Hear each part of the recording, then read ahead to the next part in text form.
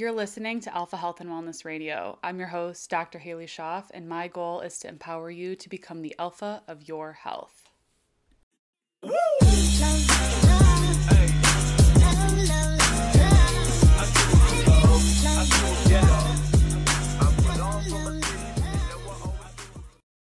All right, welcome back to the podcast. Today I am answering some listener questions that are coming from my social media. So just to get right back into it, how to help combat family genetic issues. So genetics really only are a small portion to the puzzle of health. We rely so much on genetics, and family history is a huge thing that comes up at most conventional appointments. And it is helpful to know family history, but just because there is a history of something, or you're dealt a bad card, or you're dealt an unlikely hand, that doesn't mean that that's your destiny. So genetics are a portion of the puzzle. Genetics, there's a saying that says genetics load the gun, but your lifestyle is what pulls the trigger. And that really is true, because your genes can change how they're expressed. And that's called epigenetics. Essentially the way that your genes can be expressed based on your lifestyle, your nutrition, your stress, your environment, all can play an impact into how your genes are expressed. So say you have a huge family history of cancer or heart disease or obesity or whatever it is, whatever the chronic condition is, you might have to do a little bit more work to change how those genes are expressed, but you ultimately are in the driver's seat. So essentially on how to combat bad family genetics is pretty much everything that we talk about on the podcast. Limiting environmental toxins, really handling your mental health, emotional health, spiritual health, really getting that stress and environment in a good place, because that's a huge way that genes can be expressed. I mean, look at so many things come up because of a stress or chronic stress. A lot of diseases can be triggered by that because it's changing how genes are expressed. Trying to eat is whole food, looking at your plate and seeing, okay, how much of this is whole food? How much of this is processed, packaged, crappy oils? I mean, being able to just switch to majority whole foods, most of your food coming from the fridge, minimal amount coming from a package or the pantry is a really huge place to start, especially in terms of building your plate, right? Then obviously looking at things that are in your personal care products, and pretty much everything that we've talked about on this podcast is going to be really, really helpful for switching those. I've gotten so many different testimonials from people saying, I've been struggling with XYZ, I've been implementing these things, and I've noticed such a huge change just from the free information that is here in the podcast, which is really, really cool. And I think empowering, because no matter what hand you were dealt, you ultimately have the power to change it. And I think that that's the most empowering thing. Sometimes it doesn't feel that way, or sometimes it feels like it might be an uphill battle, but you really do have that power. Second question is, could a hydrofacial help hormonal acne? So I love a good facial. I love my skincare, but hydrofacials aren't fixing the root cause of hormonal acne. Hormonal acne is probably due to an imbalance of gut microbiome. It could be due to stress. It could be due to high testosterone, high estrogen, imbalance of estrogen and progesterone. So you really do want to find where that imbalance is coming from first.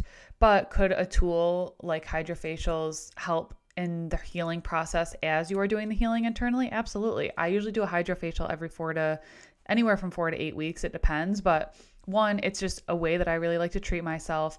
I don't really go and get my nails done that much. I don't really go and get my hair done that much. So to me, a facial is something that I really like to treat myself with. I know that it's not the main staple in my skin healing journey, more so what I'm doing with my skincare on a daily basis, the internal work, doing any testing that might be necessary, really focusing on dietary or environmental triggers. Those are obviously the most important, but being able to use a hydrofacial to help clear out the pores, bring down inflammation can definitely help a lot. But again, it's not root cause, but it definitely can be a helpful piece to the puzzle. This question is gastritis treatment. Okay, so we have to think of, again, root cause. What is gastritis? Anything that ends in itis means inflammation. So gastro is your stomach.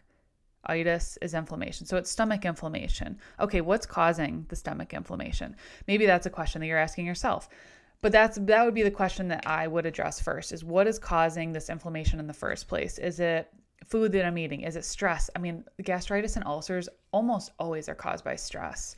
I see that a lot with, I know that like when my grandparents were sick, like my dad just all of a sudden got an ulcer, and it's like, okay, well, that definitely makes sense for how the amount of stress that you're under. Stress definitely creates inflammation. So we have to look first at where some of this inflammation might be coming from. But in terms of dealing with inflammation, you obviously want to deal with the triggers that are causing the inflammation in the first place, but then be able to do a lot of healing and anti-inflammatory things. So ginger is very anti-inflammatory, turmeric, aloe vera juice, really, really great for the whole GI system. Aloe is very, very cleansing and anti-inflammatory. And maybe working on the health of your microbiome and being able to know if there are specific foods or triggers for you that might want to be eliminated. Next question is, what began your passion for health and fitness? So that's a good question. I've really always been into sports ever since I was a little kid. I've really been active. I really loved playing sports. And I'd say in my early high school years, I'd say probably middle school and high school is when I started actually working out, because I really saw how much I could get better at the sports that I'm doing when I'm working out. And because of that, when I started working out, I wanted to be eating better and making sure that I could recover and making sure that I stayed healthy so that I could play the sports that I wanted. And over time, that definitely evolved to really, really being into the foods that I'm eating, along with being strong and being athletic. And I'd say, yeah, that probably started as early as middle school when I started really working out. I talked about this a little bit on the podcast that I did with my brother and Nick a few weeks ago. You know, our dad was a really great role model for us in terms of being active and working out. And I mean, both of our parents were, but like my dad more so was someone that I would go downstairs and watch him work out. And I just thought it was so cool, like how you could be strong and how he was just really a good role model that I could also get strong just because I was a girl and I was really thin growing up. Like it was just really hard for me to put on weight. So when it took me, I could barely even just pick up the bar, let alone be able to do stuff with it. So that was really cool to start at a young age and really see my body be able to transform, have muscles, and how that was helping me get better at my sports. And okay, if I ate better, then I was also, becoming a little bit better. And my journey definitely has evolved so far, because even a few years ago, I'd say like 5 to 10 years ago, I still was consuming products that I would never touch ever now, and by products, I mean like whey protein powders with artificial flavoring, pre-workouts. Like those were things that I had probably 8 to 10 years ago that I would never have now. So I was still on a health and wellness journey, but as with any journey, it's going to evolve along the way. You're going to learn, you're going to adapt, you're going to evolve.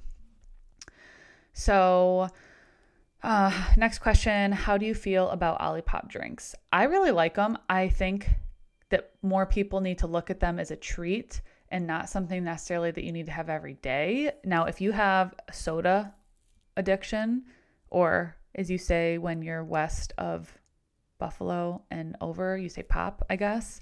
I say soda. But if you like, it's a great swap to something like soda. And I think it's good. I mean, I have no problem with the fibers that are in there. I mean, all the ingredients are good. They're very transparent about their flavors. I think it's a great product. I don't need to drink one every day because I mainly just drink water and tea, but it's a great treat. Say we're watching a football game, say we're watching a movie. Okay, I want to have an Olipop, because I look at it as like a fun treat for myself. Just how ideally people should have thought about soda, but that obviously can become a daily thing. So if you're trying to kick a soda habit, I'm not opposed to having it in place of that if you feel like you need it. But I just think in a healthy lifestyle, it should fit somewhere in kind of that moderation piece. But I think it's great. I think it's a great product. They do a great job with ingredients, and yeah, I really am a huge fan of Olipop. We also just found Spindrift. That's a really great seltzer water that we have been really liking. And I usually don't like seltzer water, but it's so good. I really like it. There's no natural flavor. It's just 100% juice with seltzer. And I've been really enjoying that. We found this tea but I don't like it because it's sweetened with stevia, and I don't like sweet tea. If I'm going to drink tea, it's going to be bitter. I've seen that shared on a lot of like health accounts that I follow, and I think if you like sweet tea, that would be a good one. But we are definitely like a Spindrift or Olipop household if we're going to kind of have like a fun carbonated beverage. We also really like the kombucha spritzers from Wegmans. It's nice because it's less sugar than typical kombucha would be, and it's a little bit more carbonated, and it's a cute little can. It's cute. We like it. But I mean, with even carbonated drinks, I try to make them like a fun thing that I'm going to do, kind of like a treat myself type thing. Next question, castor oil packs while pregnant? Absolutely not. If you were wearing it before you found out that you were pregnant, it's not the end of the world, but I would definitely not be wearing it once you know that you're pregnant. And the main reason for that is castor oil can cause uterine contractions, which is great in late stage pregnancy when you actually are looking to go into labor and deliver, but not great when you are newly pregnant. So, again, not a huge deal if, for some reason you were wearing it and you found out, oh shoot, I'm pregnant and I have been wearing castor oil packs. Please don't panic. It's not a big deal. It's not as big of a deal in terms of that very early on stage, but once you know you're pregnant, just a good idea to just limit it and not do it, please, because of the uterine contraction. But like I said, not a huge deal. If you want to be extra cautious, if you're looking to conceive, just probably don't wear it if you're going to be actively conceiving.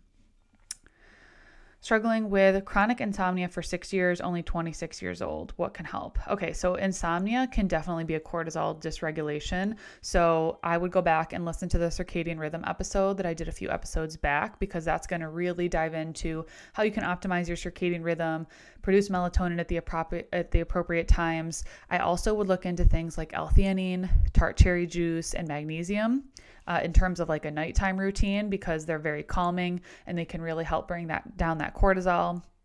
Epsom salt baths are also amazing, and definitely looking at making sure you're limiting caffeine during the day. This was something that I was struggling, or I was working with someone and she had horrible insomnia post-COVID, and we couldn't really kind of figure out why. Her nervous system was just so sensitive. So we just stopped caffeine and coffee completely, and we got her doing Epsom salt baths. We got her on some good nighttime magnesium, got her meditating, and she was sleeping for the first time in months just by doing those really, really simple things. Now, some cases are a little bit more in depth, or there's more that goes into it.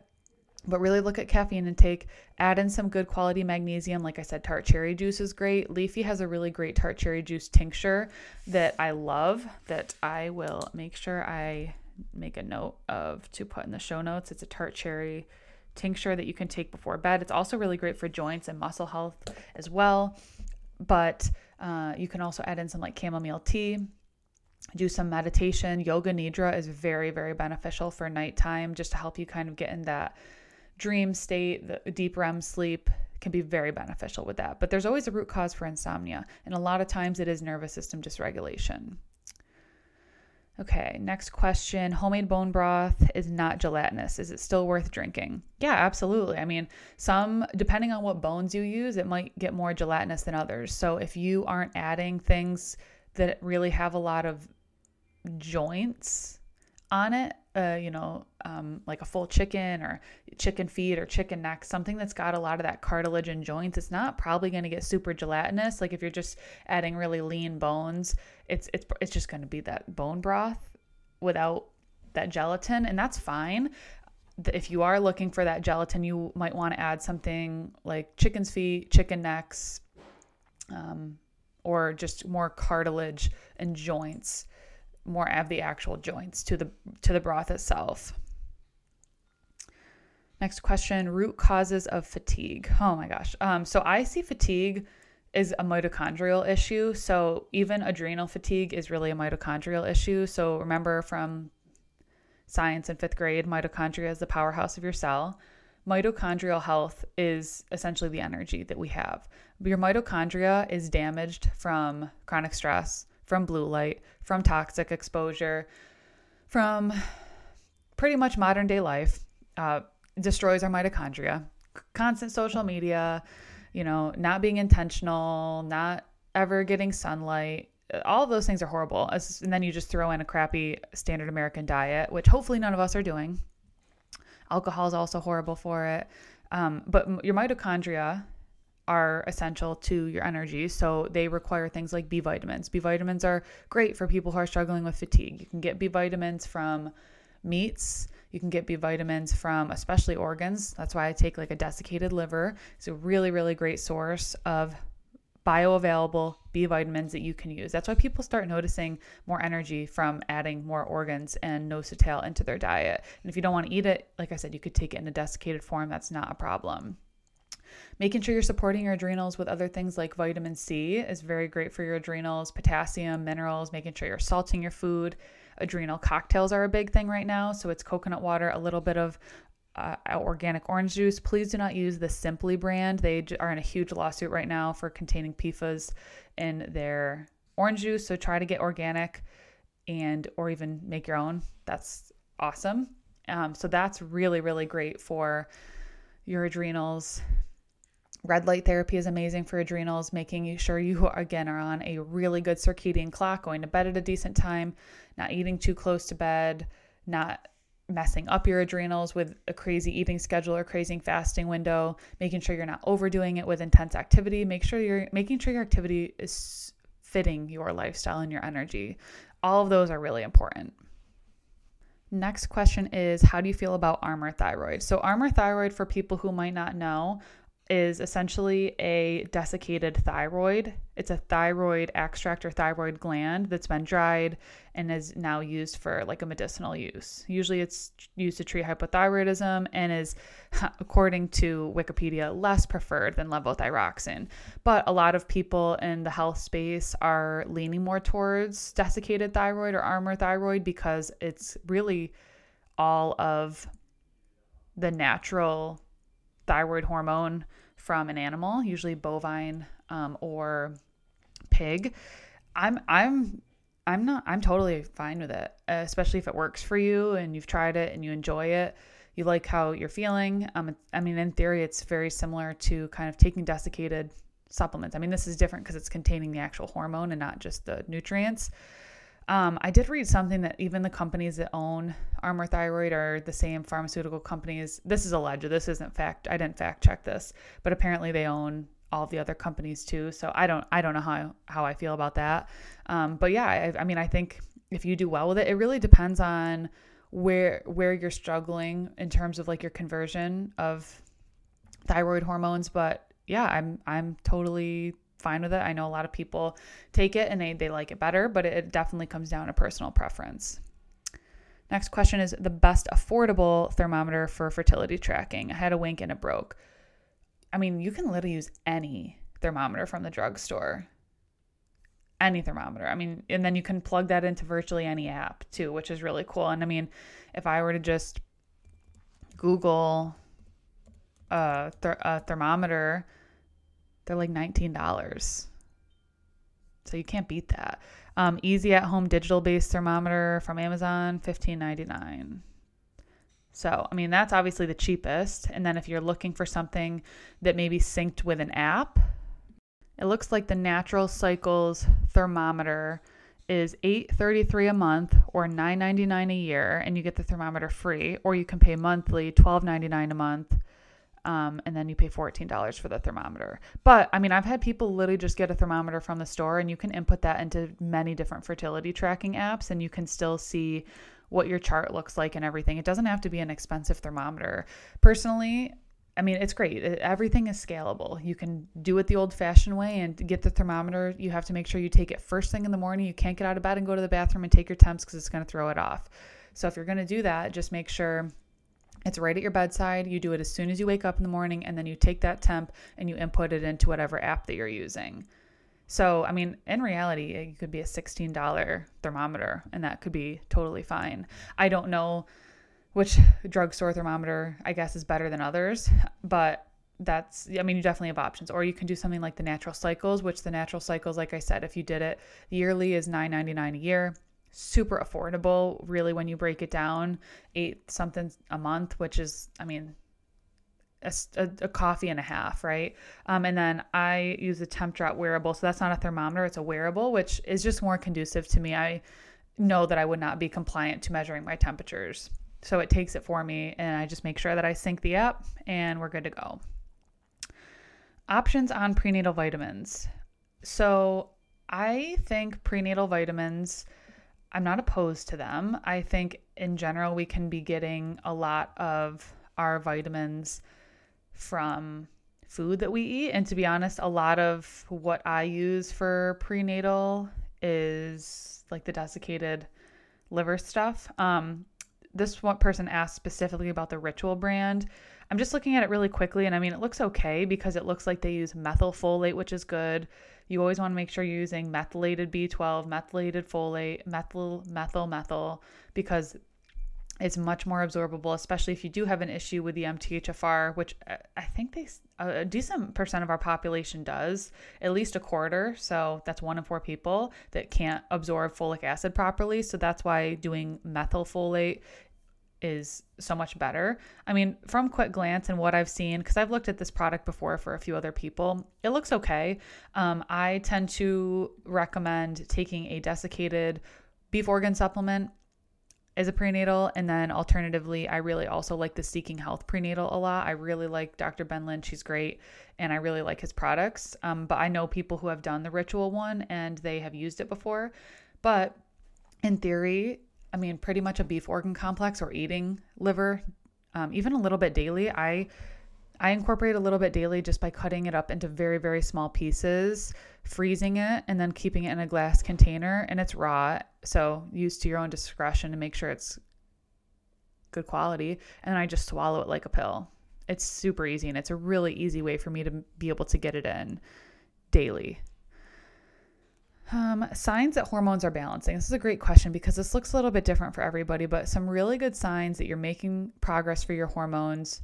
You are ovulating consistently. You are having consistent regular menstrual cycles that come and go. Minimal pain, minimal bloating, minimal change, right? It's just you kind of notice subtle changes throughout the month, but it's not ground shattering changes, or it's not pain or fatigue that's completely taking you out of work and daily life. You're noticing clearer skin. You're noticing more energy. You're noticing good bowel movements. You're noticing good libido. It's a huge sign of health and vitality, especially for hormone health. So those are kind of symptoms that I would look at in terms of, okay, kind of daily or monthly checklist. How did these things go? That's a great sign that your hormones are trending and progressing in the way that you want to have them. Next question is, can men use castor oil packs? I have not seen any information regarding the benefit of men's health. Absolutely. Men have liver issues just like women do, especially due to the toxic world we sometimes live in. So my husband uses one. He doesn't use it as regularly as I do, but he does use it, and he notices really huge benefits to his sleep. He just feels really relaxed. It's very easy for him to kind of calm down wearing it at night, but the same liver and digestion benefits that we get from it, obviously we get a little bit more hormonal component of benefits with it as well, because our liver is processing so many hormones. Or if you're wearing the pelvic pack, it's really great for ovary health, but it's really still great for them to be able to produce glutathione, which is going to help detoxify. We see so many issues with fertility because of toxic burden that it's very important for men as well to make sure that they're decreasing their toxic burden and really helping to support their liver, making sure their digestion's working great. So I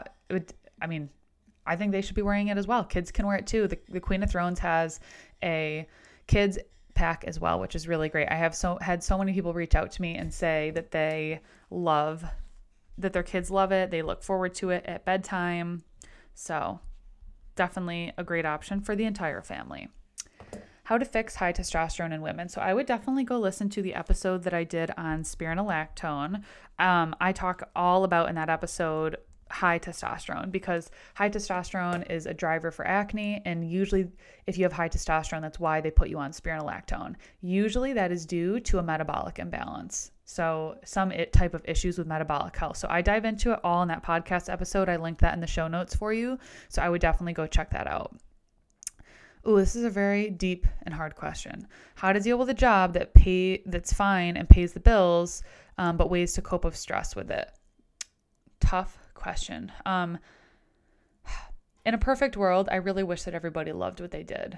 I think about that every day. I mean, there's definitely some days where I'm stressed, I'm overwhelmed, but at the end of the day, I'm just so thankful that I love what I do. I get so excited to open my laptop every day or open my social media and like create content and share what I do for a living, and obviously work with people. But on the contrary side, how to deal with a job that's, that you don't necessarily love.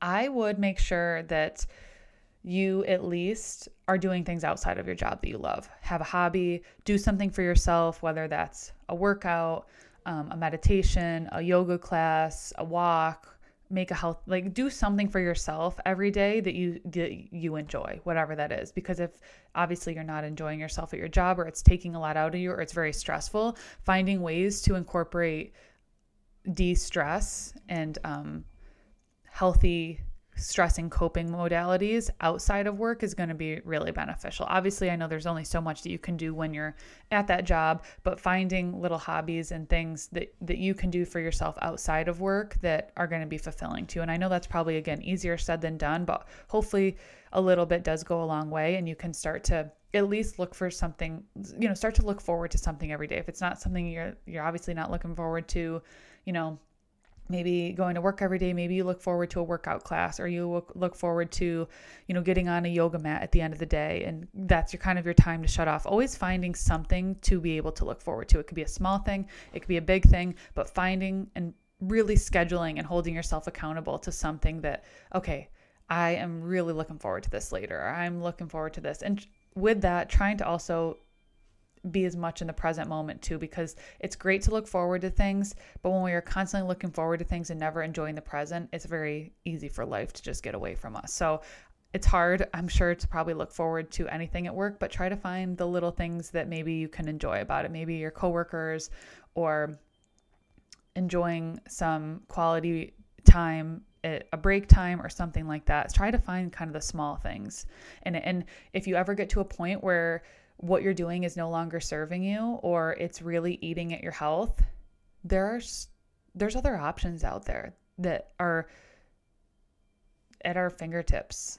Some obviously, for some people it's easier to get a new position than others, depending on what field you're in. But I really do think that life's too short to hate what you do. We were having this conversation with friends the other day, and if you are really determined to get out of what you're doing and find a purpose in something else, if it's worth it to you, you'll be able to make it work. So I hope that that's somewhat helpful. Good question. I don't know if I've answered this before, but how do you feel about laser hair removal, armpit area affect hormones or sweat glands? I really don't know how I feel about it personally. This was asked in my membership maybe a few months ago, and I did find some information on it that I was like, oh yeah, I don't know if I'd feel comfortable with this. I personally don't think that I would ever do it, because I just don't know how I feel about using heat to kill a sweat gland, when those sweat glands or hair follicles are what we need to perspire and release things.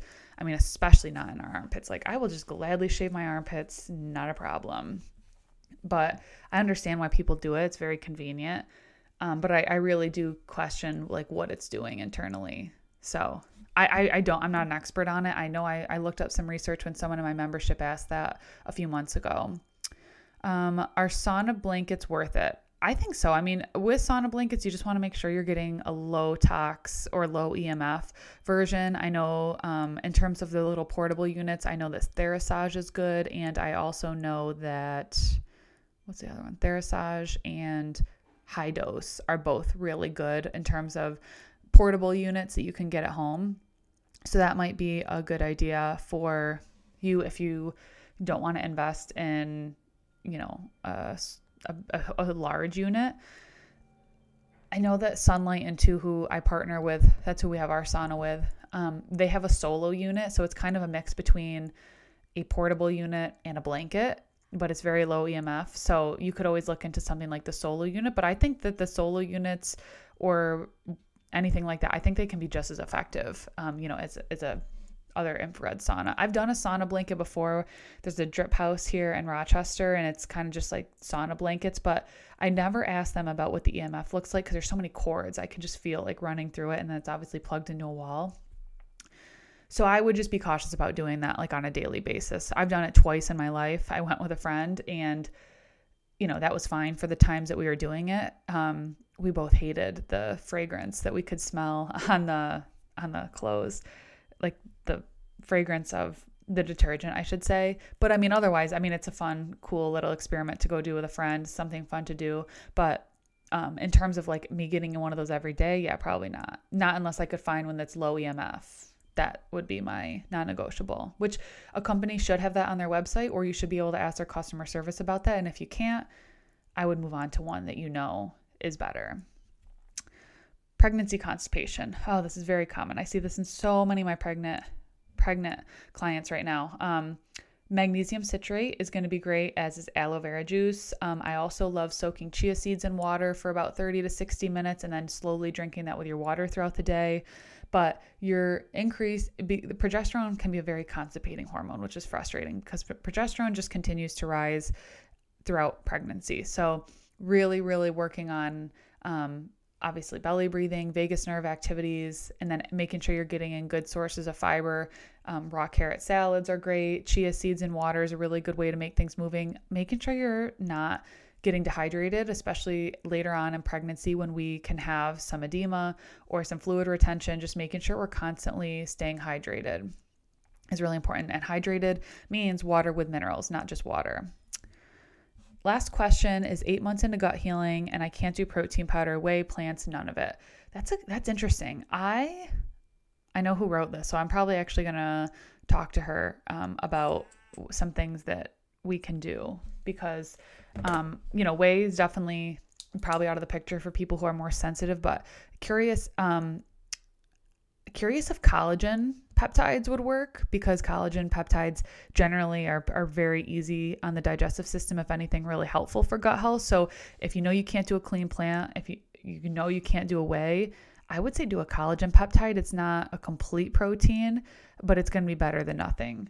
So I would start there. But then, yeah, I would start there and report back and see what you find, because that generally should be a better option. So, alrighty. Well, thank you so much for submitting your questions, and I will hopefully do another one of these. I like doing one of these every month, every 4 to 6 weeks. So hopefully you found it helpful, and thanks so much for listening.